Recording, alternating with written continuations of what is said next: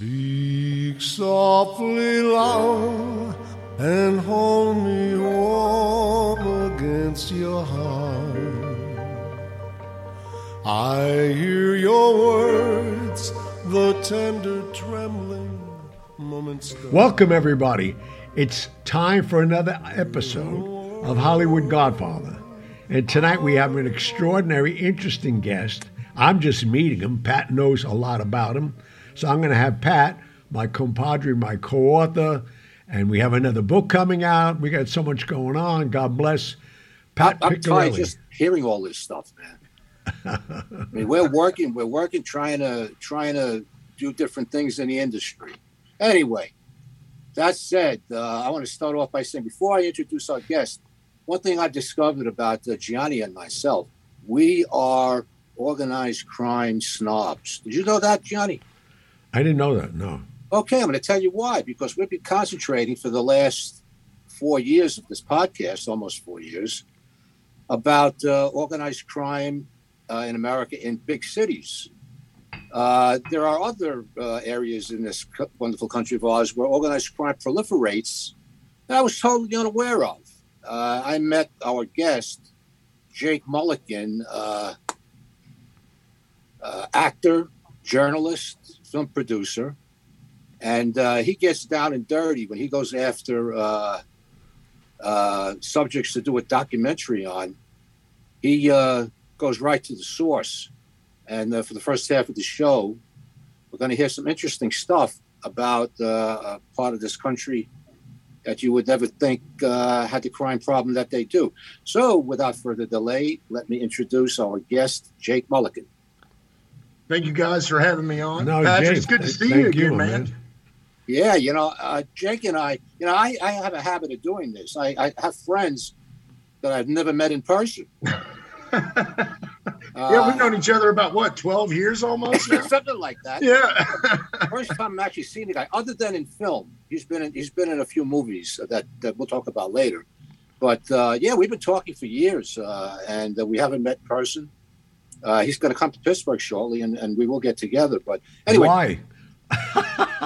Yeah, why did he go to Pittsburgh? Hey, man, that's the greatest city in the world, Pittsburgh. I think so. Now, anyway. I love it, man. After looking at what New York has turned into, I well agree with you. But anyway, yeah, Gianni and I worked together for years, and I never met the guy until our book was actually out. Is that why? Yeah. Anyway, Jake, tell us something about who you are and what your background is before we get down and dirty here. Yeah, I've been in the film industry for 16 years, either acting, producing, directing. I was a special ed teacher for 12 years, primarily working with students with autism or language-based learning disabilities. Actually, my master's thesis is doing film programs for students that are on the spectrum and students with language-based disabilities to help them meet their social, academic, and all the kind of goals they're going for. So yeah, film's eating it, living it, breathing it for my entire adult life, man. Well, I commend you on that because I myself, one of my hobbies came to be, because I made a novena when I had polio in 49, if I ever got out of the hospital, that I'd give back to children. And I'm blessed because I built 3 homes for Down's children. Oh, that's cool. Yeah, which automatically brought me autism and all the other elements. Oh, yeah. But as you would know. But they're amazing people, man. They really are. It was a fun time. I adopted 7 of them. Really? Well, we had to because of the fact I found something interesting that you probably know this. The Jewish faith really don't want children who aren't perfect. I hate to say that. And they would give them up to Catholic charity. And my older sister and I, in the 60s and 70s, started adopting them that early on. Really? Yeah.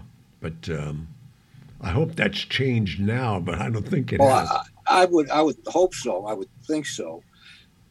Anyway, Jake, I started off the program a little tongue-in-cheek about Gianni and my experience with organized crime. I was totally unfamiliar with some of the stuff you told me over the years, and let's talk about the bucolic calm South? So, this project I'm working on now, and it's really interesting because there's not a whole lot on this era. It primarily was the decade, early 50s into the early 60s, and then some into the 70s. And, a buddy of mine, Chris Webster, he's actually the daytime bartender at the joint I hang out here in Bowling Green. He was telling me his granddad was telling him all these stories about when Bowling Green was referred to as Little Chicago. And he's like, man, that should be your next doc. And I was like, get out of here.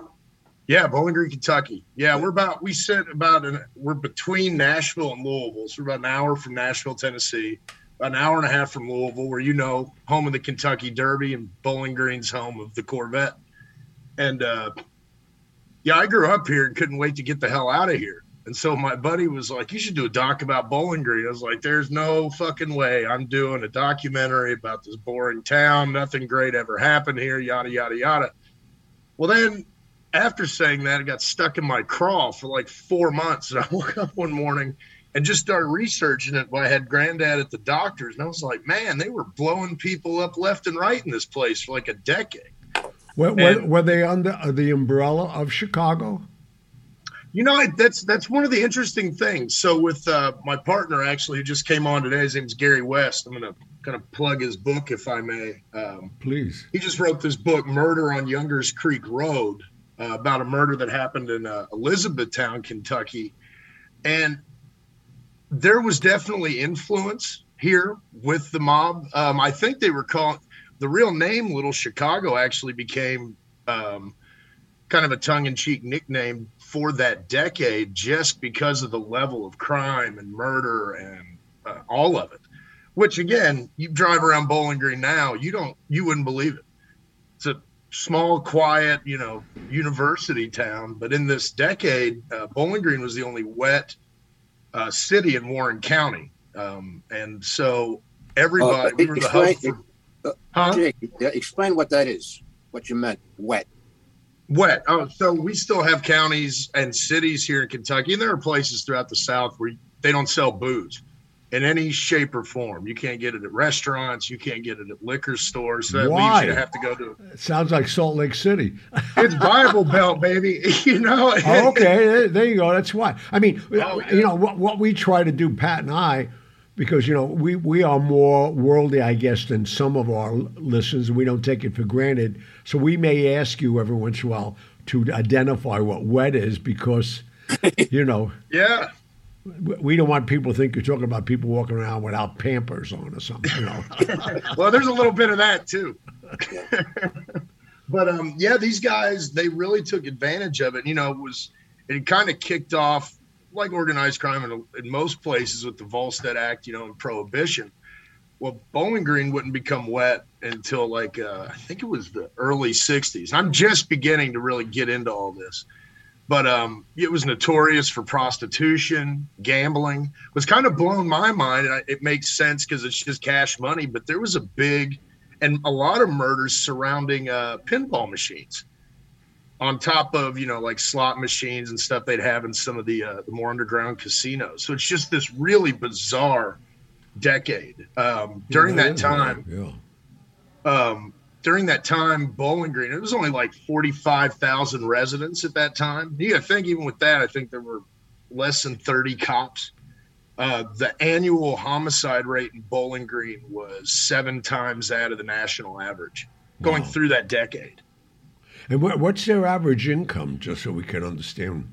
Bowling Green's a really solid, higher, kind of middle-class city. So I'd say average income here. Okay. Yeah, average income. There's a lot of factory work, a lot of rural areas, obviously, Kentucky farming. And it's a university town, a lot of healthcare jobs, service industry. At one point, we had more restaurants per capita than any city in the world. That's interesting. Yeah, it's a really bizarre little place. It really is. Jake, the era that we're talking about was the income per capita what it is now? Everybody rolling in money, or what are we talking about here? Bowling Green's always been one of those really weird cities that's kind of, even when there was like the Great Recession and all that, it's kind of in this great economic bubble. People here can usually stay in stride. I think the big issue at that time really was that even, with the component, and it's a very religious-y town, less more now, I think, than what it used to be, but big Baptist city. I think then it was just the booze, it was the gambling, the booze, just all of it. And they were really going crazy. There's this, and I still need to read this biography, but there was a really famous brothel here called Pauline's that was like. I knew her. I was going to say, I was like, if anybody heard about it. But yeah. Couldn't surprise me. So, yeah, and it all really just centered around the bootlegging and the gambling. During this time, too, Bowling Green was HQ for, at the time, the largest car theft ring in the history of the U.S. at that point. Wow. And it went from like Bama, Tennessee. Yeah, and I grew up here and had no idea any of this shit happened. So we aren't talking about, when everybody thinks of organized crime, they think of gangs. The biggest gang is the most powerful kid on the block, so to speak. But after I spoke to you, that's not what we're talking about here. No, and there are definitely names that come up as like as kind of the major movers and shakers, but all pretty local guys. With Bowling Green, even in Warren County, when Bowling Green decided to bring booze back, they're selling to cities that are 5-6 minutes up the road. That are dry. That are dry. Yeah. And other counties that are dry. And so, it was just big money. And again, so they had it all just locked into a very consolidated area. Yeah, very much so. Well, and there were limited number of liquor licenses at the time. So you had guys that were more in with local and state politicians that were getting all these liquor licenses and, just handing out marked up hooch out of their bars and their storage areas. We're not talking about gangs. We're talking about families. Yeah. And they're actually killing each other over territory for pinball? Oh, there's guys that were dying because of pinball machines. They're obviously the slot machines, but over the booze. One of the in Gary's book here, the Murder on Youngers Creek Road, he went through this guy and interviewed 126 people for this book. Some of them, the guys that were the hit for hire guys using the dynamite to blow people up. And in this one, this was a murder for hire. The guys that did it were from Bowling Green. They were trying to kill this guy by Dusty Rhodes, not the baseball player or the wrestler. It's just, I guess at that time, anybody with that name just got to be Dusty, Yeah. These guys accidentally blew up his wife with a set charge in the barn of their house. And no one really got, aside from one of the guys that set the explosives, no one really got into any trouble for it. One guy named Jim Johnson, and I'll say the evil Jim Johnson because there's, ironically enough, a really great Jim Johnson who's a car dealer owner here in Bowling Green.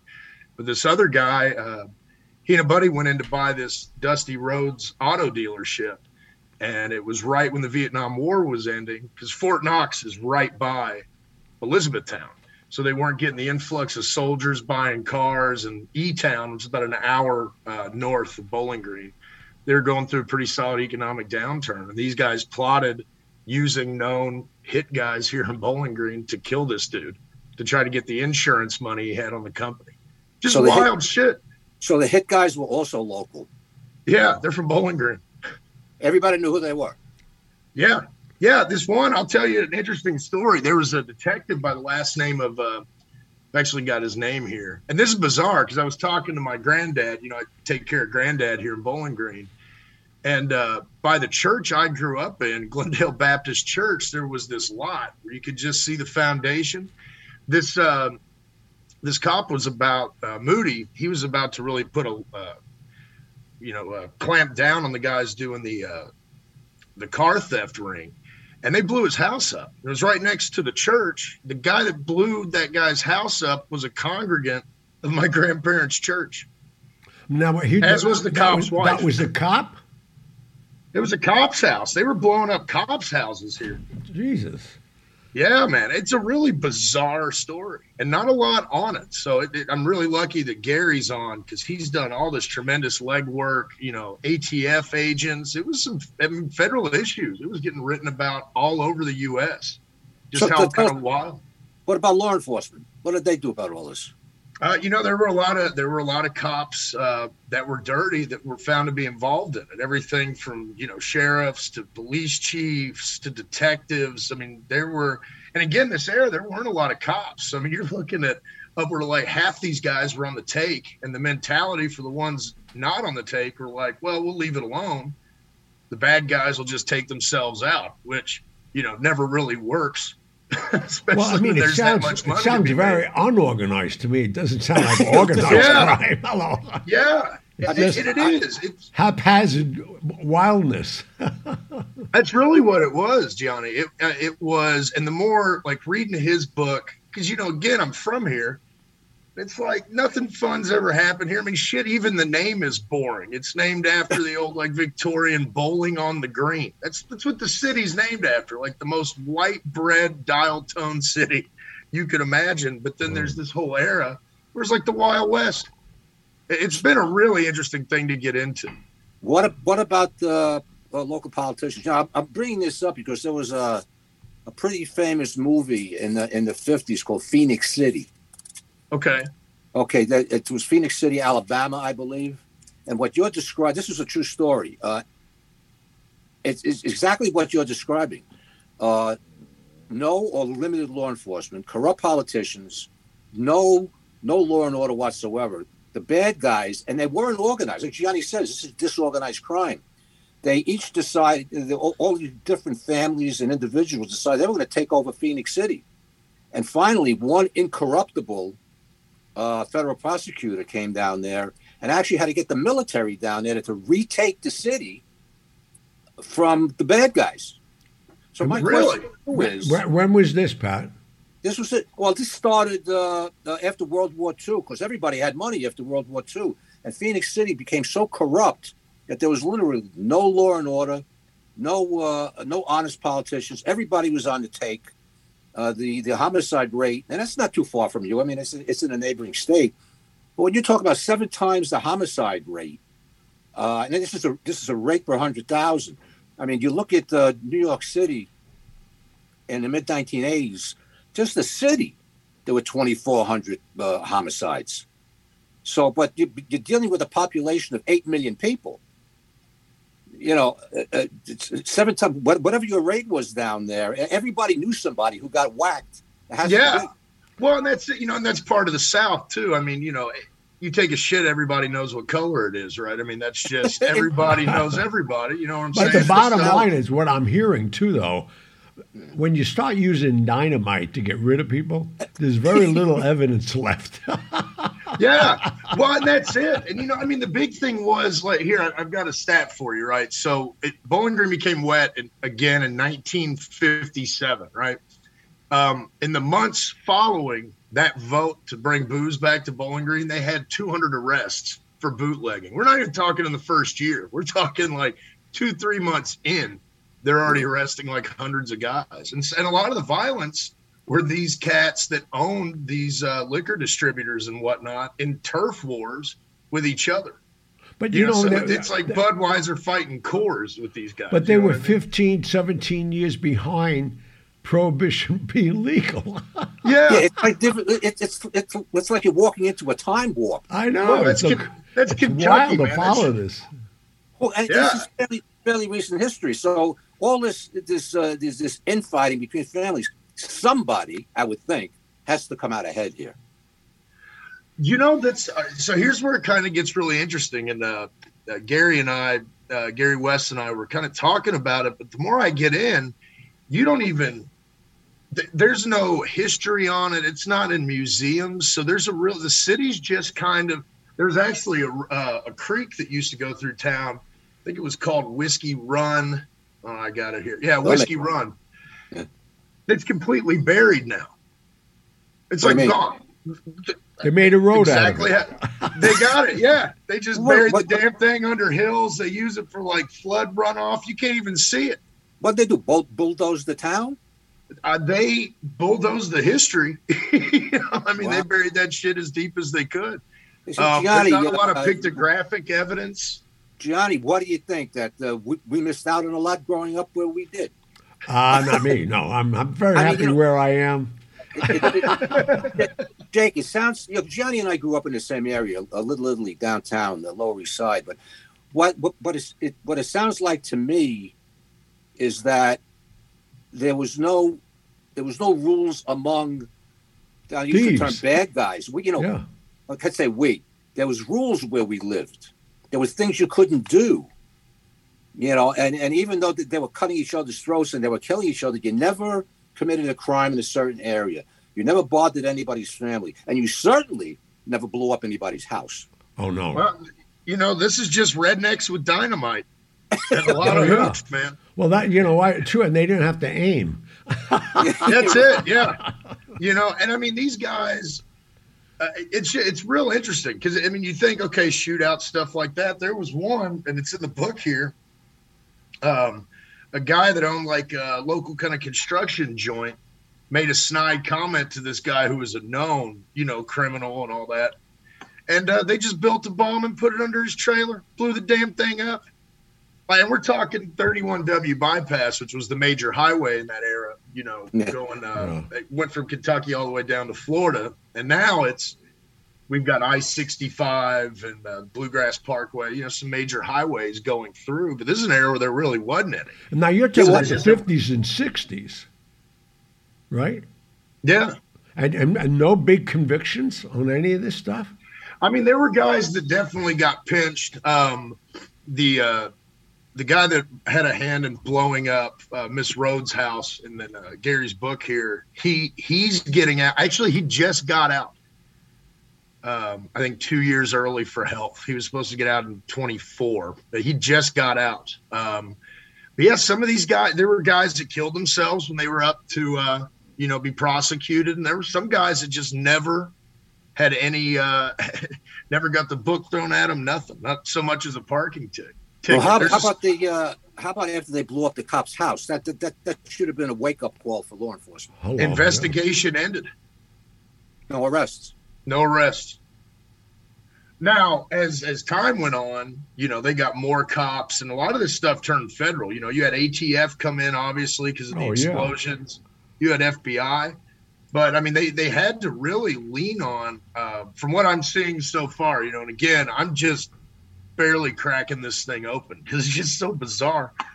You had a lot of guys get away with it. You had known, really well-known Southern families. One guy, they blew up part of one of his beer distributors where he was hiding pinball machines and stuff. And the cops came and saw all these pinball machines. He's like, "Oh, they must have put them in there. I had no idea they were there." And that was it. That's all he had to say. It's like, those aren't my machines. What I mean? So how did this era come to a close? As more and more cities started letting booze be sold and the police force really upped their game, it just kind of came to an end. I mean, really. But, it almost ended as abruptly as it started. Me being older than all of you guys, I know when Prohibition ended. I know who created and made most money. One of the guys that raised me, basically, Frank Costello, and him and Joe Kennedy. We're talking about the 30s and 40s. You're talking about the 50s and 60s. That's Kentucky. Our state motto should be a day late and a dollar short. We're just about as back in time as you can get. As soon as you cross the line into Kentucky, it's like you go back 20, 30 years. Wow. Are there still dry counties in Kentucky? Oh, yeah. Really? Absolutely. Yeah. This the college Baptist, I was that's supposed why. The religion, that's why. Oh, absolutely it is. Well, that's why Kentucky, I think this is still the case, but, Kentucky for a long time, and I think it is still the case, their number one export was weed. Yep. Kentucky will absolutely be the last state to ever legalize it. We don't even have medical yet. They get shut down every year. And a lot of that has to do with because the whiskey lobby is so strong that they're worried, that if pot's legal, it's going to cut into whiskey, and it'll always be that way here. It really is like sometimes 1960s politics here in 2022. And how about the religious aspect of it? Is it praise the Lord and pass the dynamite, that kind of thing? I mean, were these people still religious and doing this? Yeah, the one guy, I was telling you about, he went to church with my grandparents. They knew the guy that blew up the detective's house. The guy went to church, sat, with the detective's wife, and still blew up the damn house. Was at church every Sunday, donated, all that. Well, I have to test it out too, because Pat knows. I knew 3 popes, and I still had my life. And they asked me a couple of times after I got involved in 2 or 3 homicides, and how to justify it. And I said I was doing the Lord's work, and they let it go. There you go. Thinning the herd, so to speak. I got to get me some Catholicism, man. Baptists aren't that forgiving. Man. Gianni, time to make some money. All right, we'll be right back. Excuse us, Jake. We got to make a few dollars. Absolutely. Nobody go away. I know where you live, and so does Pat. Yes. We'll be right back.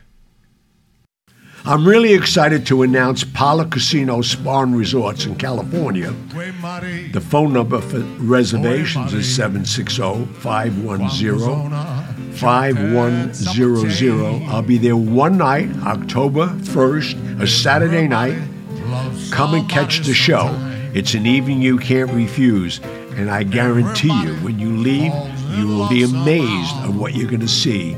Remember, Pala Casino and Spa Resorts, 760-510-5100, October 1st. My way.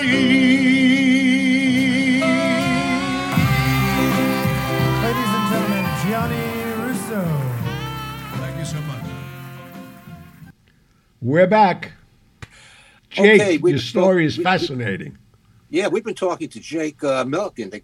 I've known Jake for 12 years. We often talk about criminal things and different aspects of crime. But Jake has a very colorful career in journalism, and he's a well-respected documentarian.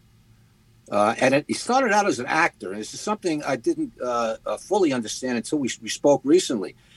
So to shift away from crime, because crime petered out, so to speak, tell us about yourself and what pictures you were in and TV series and how you got involved in this. You come from a small town. There are people that Gianni and I know, and a lot of people know, that work all their lives just to find an agent. You were in some major motion pictures here. I got really lucky, man. I was shooting a documentary with a friend of mine, and we stopped in Santa Fe, New Mexico. And I'm not going to lie to you, I had the best damn breakfast I've ever had in my life. And I'm at this place called The Pantry on Cerrillos Road in the main drags. And I was like, you know what? Fuck it. I'm going to move to Santa Fe. So I came back just to Bowling for breakfast? That was a damn good breakfast, Gianni. I'm telling you, man. That must have been some eggs and sausage, man. Oh, I'm telling you, Durango omelet with green chili sauce and red chili potatoes and biscuits and gravy. It's all you need. I Okay. can tell you need. So where did you move to? So I moved to Santa Fe. I just figured, the idea initially was, I think it'll be easier to kind of make a name for myself in acting. I wanted to write. That was the whole goal. But acting and film seemed more, I guess, logical and attainable to, breaking through and being a writer. And I was not totally aware of it at the time, but New Mexico was one of the first states to really go heavy into the statewide film incentives, where they offer a lot of tax cuts for films that come in and shoot. And I started working at the Santa Fe Playhouse. I had actually just got done with doing Glengarry Glen Ross, directed by a good friend of mine, Liam Lockhart, there at the Playhouse. Go Go ahead. When you and I were discussing this, Glenn Ross, Johnny, if you're not familiar with it. I'm so familiar with it. I thought he was in the movie. He was in a play locally. Yeah, it was written by David Mamet. Yeah. Oh, no, I wish I'd have been in the movie, though, man. Let's put it in its perspective here. He's in a play. Well, it was a play before it was a movie. And I tell you, David Mamet is known for his dialogue. Everything is dialogue in that. And you have to really know what you're doing to hold your own. You have to get a part in that picture. As the janitor, probably had about 3 pages of dialogue. Well, see, that was my second play ever. My resume was total bullshit, right? So, I mean, it was really just plays I'd read, and I'd pick the smallest character. Like, Death of the Salesman, I wasn't saying Biff or Happy, or saying Willie Loman at the age of 21. So I got lucky enough to get cast, and, I got an agent, and what part did you play? Do what? What part did you play? I saw the movie many times. Oh, I played the Ricky Roma part, man, Al Pacino's part. Wow. The slick salesman. Yeah, it was great. And it was horrifying because it was my second play ever. And, it starts off with like a 12-page monologue. Yeah, that's David Mamet. Yeah. Oh, yeah. That's one of those moments where it's like, I might want to reevaluate what I've chosen to do. You must have great memory, though. Oh, yeah. I can memorize a play when I sit down 2 or 3 days, and then it's there. That's great. Roll in, yeah. It's a really good That's skill the one to have, thing that was my benefit as a new actor also. I retain. And I used to give Coppola pages. Johnny, what page is that on? I used to tell him, get him crazy. But yeah. Wow. I could do that too. It's just I read it and it sticks there. It's my first exposure to Jake here was in the first season of Breaking Bad. I said, this guy looks awfully familiar.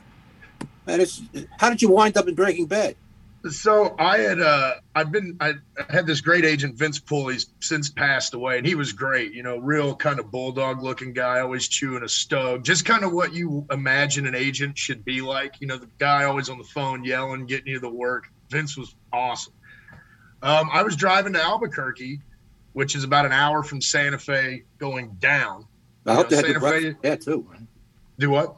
They have good breakfast there too? Oh, absolutely. The Frontier over by campus. Best breakfast burrito you'll ever have, man. There you go. Yeah. And I was driving this green Cadillac DeVille that my great-grandparents had given me when I drove out there. They were like, well, you should look good pulling up in this.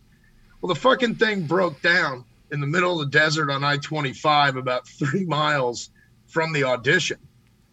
And so I call my agent and I'm like, hey, man, the green meanie done died. And it was for this part I got in Breaking Bad. And he's like, I'll tell him you're not coming. I was like, oh, no, I'll make it.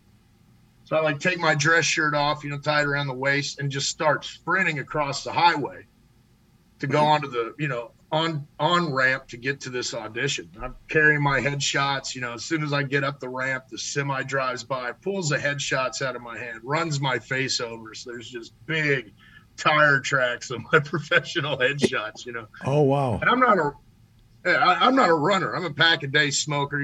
I'll run to a bar, but I'm not trying to sprint. I'm not going to be winning any medals. But I got there, drenched in sweat, went in, memorized the lines. The director, I think it was Terry Gilliam, maybe? No, I can't remember. Anyway, I walk in, and the guy's like, are you the one? Everybody was talking about me running there. And he's like, are you the guy that ran here? I'm in a Yoo-Hoo T-shirt, sweat coming out of places I didn't know you could sweat. And I was like, no, I just get really nervous performing in front of people. And yeah, that's how I got the part. It was it was great, And well, I know Breaking Bad. I never watched it, but I never did either. You had a big part in that? No, it was just a day player part. Oh. Yeah, it was actually interesting because at the time they were going to cancel the show. So it was episode 7 of the first season. My character's name was Prospective House Buyer Number 1. I got called a bitch on national television, which was huge, a huge laugh here at home. But yeah, it was great. I got to be in that scene with Aaron Paul and really see for the first time like how sets on that scale look and really understand, the whole hurry up and wait that comes with film because it takes forever to do anything. Talking about a guy that did 46 of them. Yeah, you know what I'm talking about. You Yeah. get in a lot of naps and reading, man. That's right, man. That's how So I what built did up my that lead to? business. One thing led to another. I was in I was up for a co-starring part in a Lifetime movie called Sex and Lies in Sin City about the murder of Ted Binion. And they said I looked too mean to be the journalist, which is funny because I am a journalist. You're talking so about it made me a cop. You're talking about a friend of mine, Ted Binion. Really? Oh yeah, mine. Oh, you know his father, Benny Binion. Forget about it. The whole group. I got the good fortune after I did that part. I was one of the first cops on the scene with the body. And, it had Matthew Modine in it that played Teddy that Binion. was a big movie. I know it well. Yeah. Nobody had more silver dollars buried in the world than him. It's a crazy story, man. When I was out in Vegas, this is way back when, but when I was moving out to Los Angeles, a buddy of mine, real estate guy that was out in Vegas, took me to Ted Binion's house. And that place is wired like Fort Knox, man. Yep. The screen room and all the mounds had the flags where people were like going over to try to find his treasure and everything. It's a really bizarre story. Oh my God, yeah. I mean, that to me, I mean, they're lucky the father wasn't alive. The father used to shoot people in the street down in old Vegas on Frontier Street.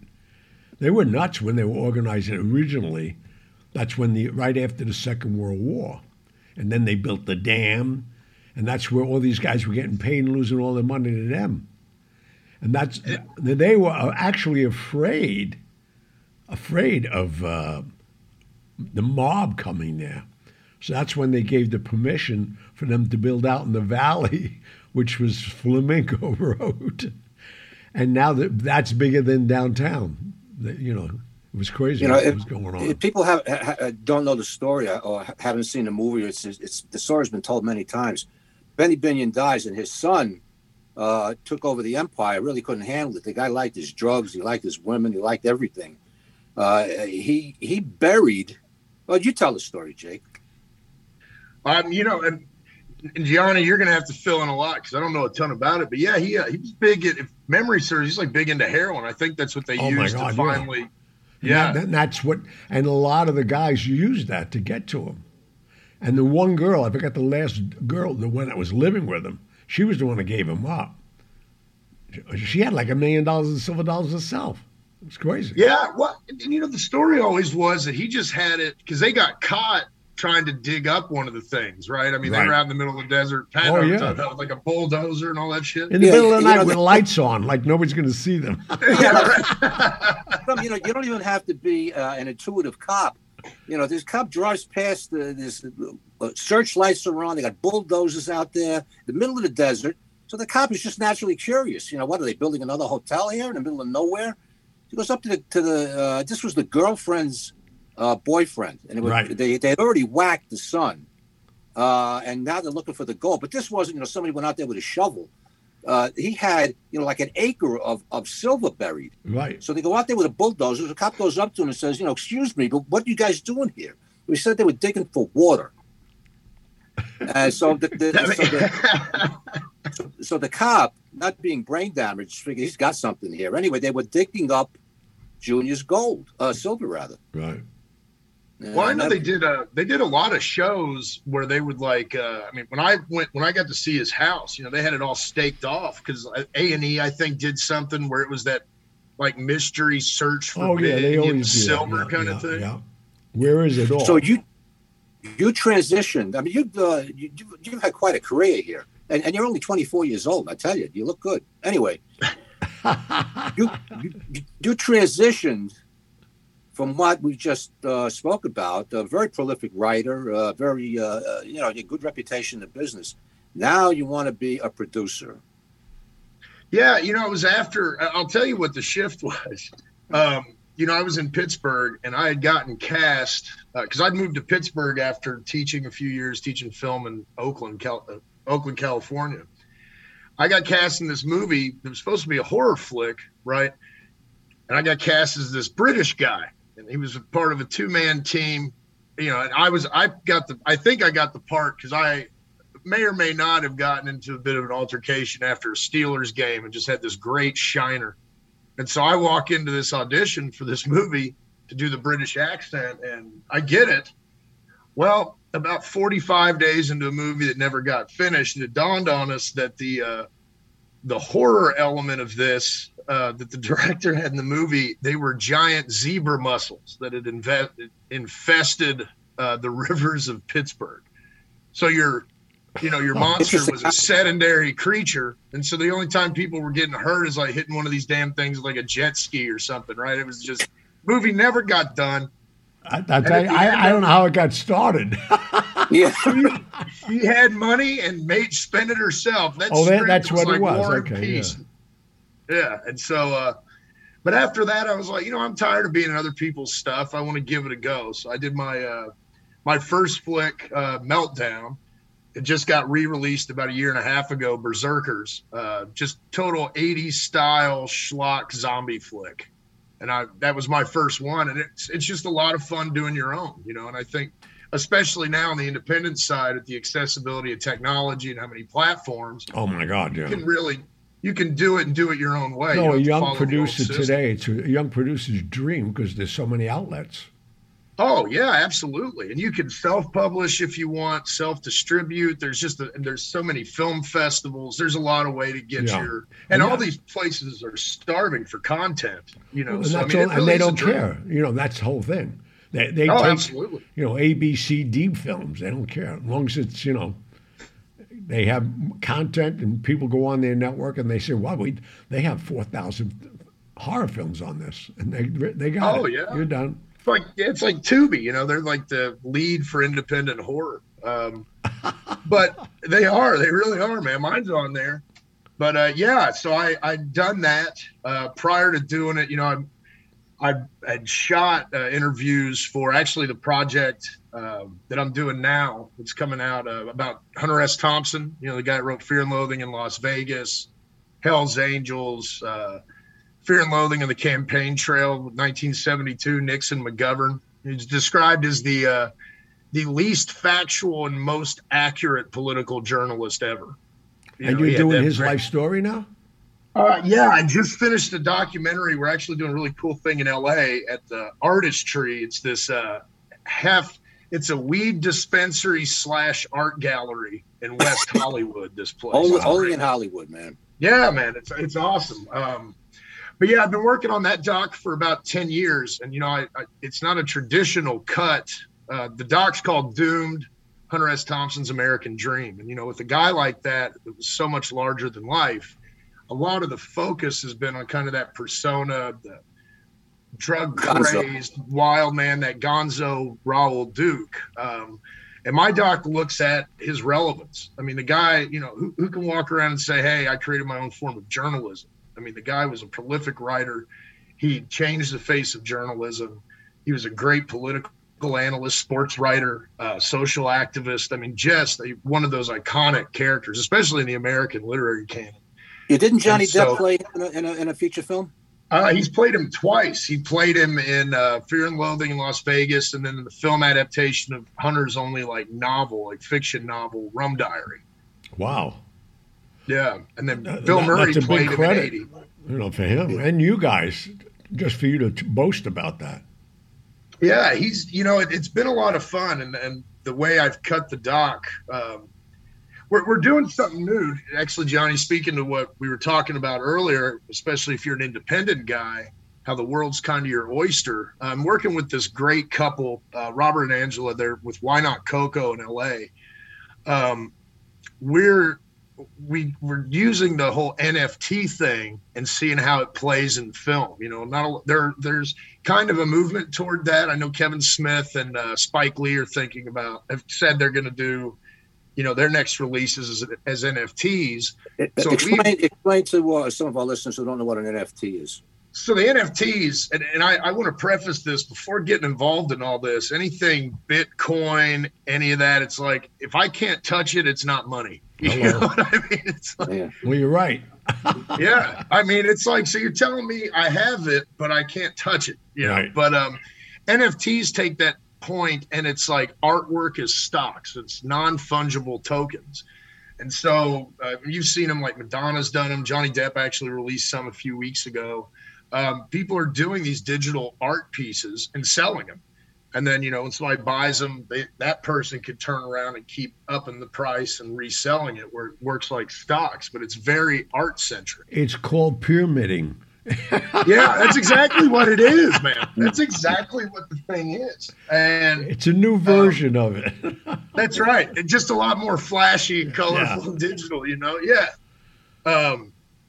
And so what we did is I did 10 pieces of original artwork that, in lieu of old school gallery having paintings on canvas, we're going to have each piece on a 60-inch flat screen in the second story of, artistry there. We're doing it on September 24th.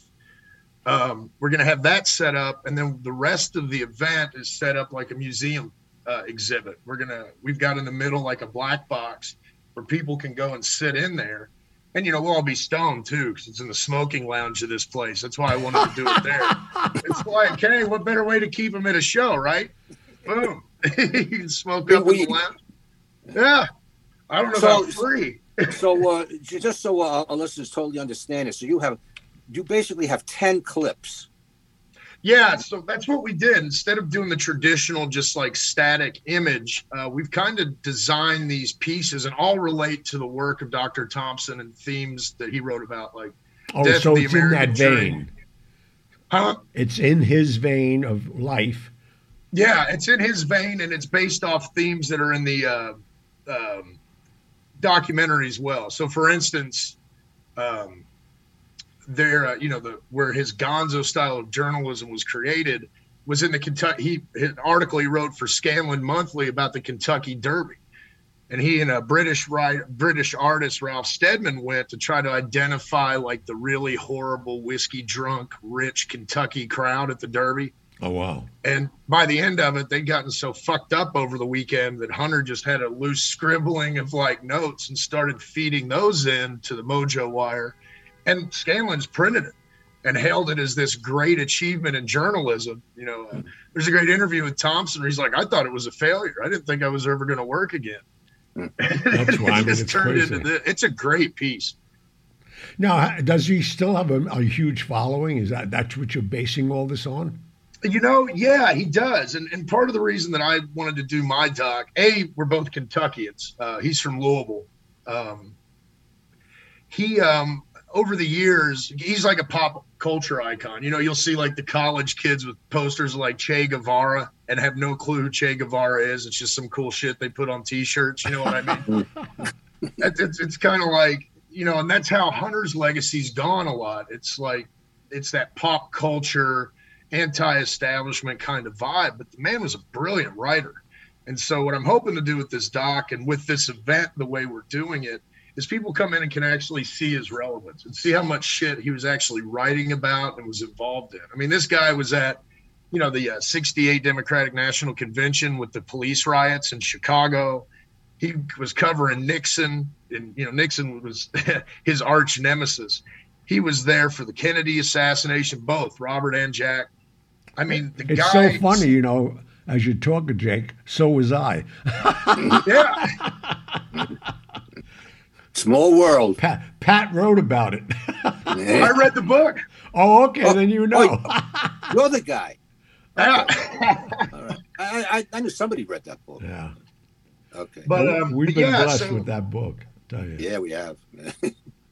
I was telling Pat, it's amazing to know, like, from when it came out and when I read it to where it's taken you guys. Oh, it's been a really cool thing to watch.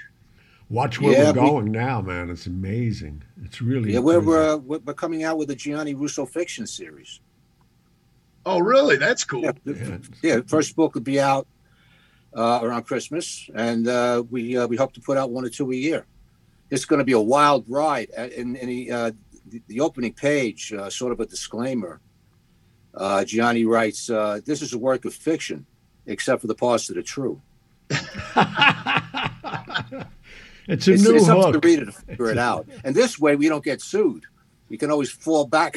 That's fiction. We're doing, Well, and it's funny you put it that way, because that was kind of Hunter's thing too, right? That Gonzo style is putting himself in the middle of the story and then writing the journalistic bit about it. Right. And so it was always trying to figure out, did this shit actually happen, or is he making it up to try to prove a point? I mean, that was one of the things with it. So, I mean, that's the LA thing in a nutshell. We're doing these great, cool NFTs. They're on a website called OpenSea, just under like Doomed, Hunter S. Thompson's American Dream, same as the doc. And then that night on the Doomed Doc Instagram page, the Doomed, Hunter S. Thompson's American Dream Instagram, I'm going to release the first episode of the doc. It's a 9-episode series. I did it short form. I'm kind of calling it a documentary you can walk away from. So how many minutes is each form? Each episode's about 9 minutes. Okay. And I'm just curious. And that's about the attention span of somebody that's stoned. That's about right, man. Yeah, absolutely. And I can tell you, as somebody that was stoned cutting it, that's about when I got tired of cutting it. That's wild, man. So tell our listeners again when this is going to be, where it's going to be. So the gallery show and museum exhibit will be held on September 24th, starting at 6 p.m. In Los Angeles at the Artistry in West Hollywood. For more, and people can keep up with us again on the Doomed, Hunter S. Thompson's American Dream Instagram page. That's Doomed. That's Doomed. D-O-O-M-E-D. Doomed. Yeah, Doomed. Yeah, one of Hunter's favorite words to use and describing, where things were headed. And then also that night, starting at 6 and for 24 hours, I'm going to release episode 1. And the hope is to find one platform that, like a Freebie or Tubi, just one to work with. Yeah, which is why I'm doing it this way, because it's like with the zombie flick, Berserkers, it's out there on like 50 different platforms. I don't even know what platforms the damn thing's on at this point because there's just so many. Well, you sent me a copy. I loved it, man. Very campy. Well, you're in it too. Oh yeah, the zombie flick. Yeah. Oh yeah, 80s style all the way, man. Yeah, really good. So tell me when you're gonna get here to Pittsburgh so we can get together finally. I know, man. When hopefully all go well and we'll have a good home for Hunter, and I'm hoping for the Bowling Green doc. We're calling it Little Chicago. Figured why not? The media did the name for us. Roll with it. Man, I'd like to try to come out sometime in the fall and catch a Steelers game. I'm curious about how young Lord from Pitt's going to do this season. All right, well, you got my number, pal. Just give me a call, and we want to thank you. This has been one interesting show. Yeah, I mean, it's really. We've been around over 4 years, and truthfully, we've never had anybody like you on the show, which is great. It's good. I mean, it's good variety for us. So thank you. It's a good thing. We appreciate it. I had a blast. This is my first podcast. What better way to start it than with you guys, right? There you go, man. All right. There you go. You're gonna make us famous. Well, Jake, thank you so much, man. Hey, thank you guys. I'm going to try to come out and surprise you in September. I'm around there then. Hey, I'd love it, man. All right, great. That'd be great. Jake, thank you so much. Thank you so much. Hey, thanks, guys. All right, please. Okay. We're going to take a commercial break. We're coming back. Today's show is being sponsored by Corleone Fine Italian Food Products. This sponsor really means a lot to me. Corleone Fine Italian has taken the heart and soul of the Godfather films and created a line of food products that include pasta sauce, balsamic vinegar from Modena, Italy, Genco extra virgin olive oil from Sicily. They created delicious pasta sauces, marinade, tomato basil, arrabbiato, and my favorite, Clemenza's meat sauce. You will be amazed. You will think your grandmother made the sauce herself.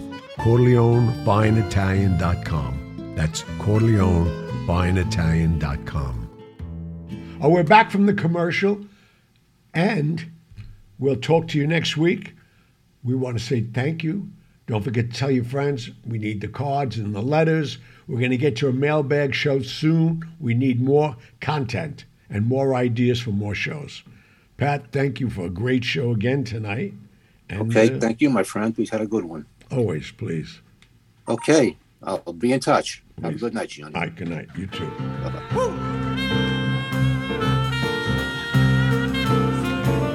If you're feeling sad and lonely, there's a service I could render. I'm the one who loves you only. I could be so warm, so tender. Call me. Don't be afraid, you can call me. Maybe it's late, but just call me. Thank you for tuning in to the Hollywood Godfather podcast. You can contact Gianni Russo, Patrick Picciarelli, or myself, Megan Horan, with your questions and comments through the contact section of our website, HollywoodGodfatherPodcast.com, which is where you can also subscribe to our weekly newsletter. You can also call and leave us a message at 646-776-3038. Remember to follow us on Instagram at Hollywood Godfather and on Facebook, as well as leave us a review on Apple Podcasts. We'd like to know what you like about what we're doing, what you'd like to hear in the future, and anything else you might suggest to improve our podcast. Most importantly, hit the subscribe button. We'll be back next week with stories of the mob and Hollywood, as well as answers to your messages. Don't be afraid, you can call me. Maybe it's late, but just call me. Tell me and I'll be around.